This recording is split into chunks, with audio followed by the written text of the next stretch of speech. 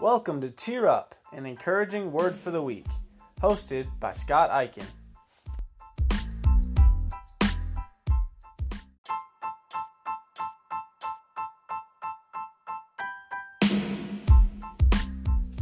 Second Timothy 1:7 says, "For God has not given us a spirit of fear and timidity, but of power, love, and self-discipline." When we personally come to know Jesus and put our trust in Him as Lord and Savior, a new life begins. 2 Corinthians 5:17. God does something so remarkable. He cleanses us of all our sin and then puts us on a whole new trajectory, following His will, resting in His love, and learning to love God and love people with all we are. We aren't the same. Yet how often and how easily we can forget who we are now in Christ. We can be sure of this too. Satan doesn't want us to know or remember who we are in Christ. He does all he can to distract and deter us from the new person we have become. Nonetheless, we are a new person if we belong to Jesus. So, how can we readily recall who we truly are every day? God worked through the Apostle Paul to teach and disciple many people as God established the early church. Among some of the young Christians Paul mentored was Timothy.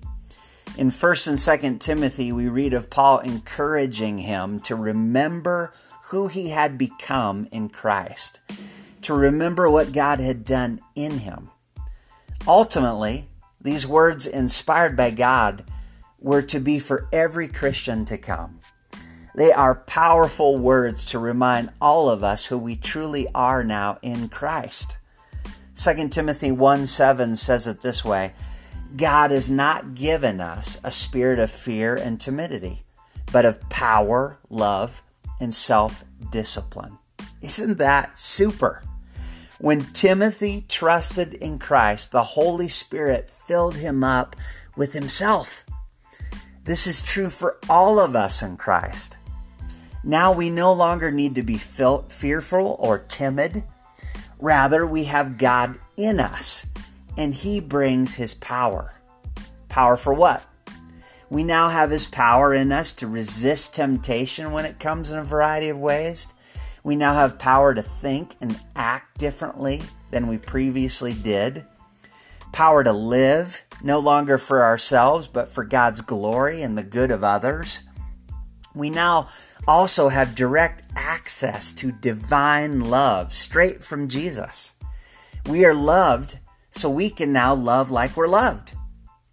Self-discipline is now another quality at our fingertips because of what God has done in us. We don't have to be lazy, unproductive, or complacent anymore. Don't we all need to be reminded of who we are in Christ?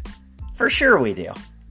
So may we read 2 Timothy 1:7 again and again and count on it.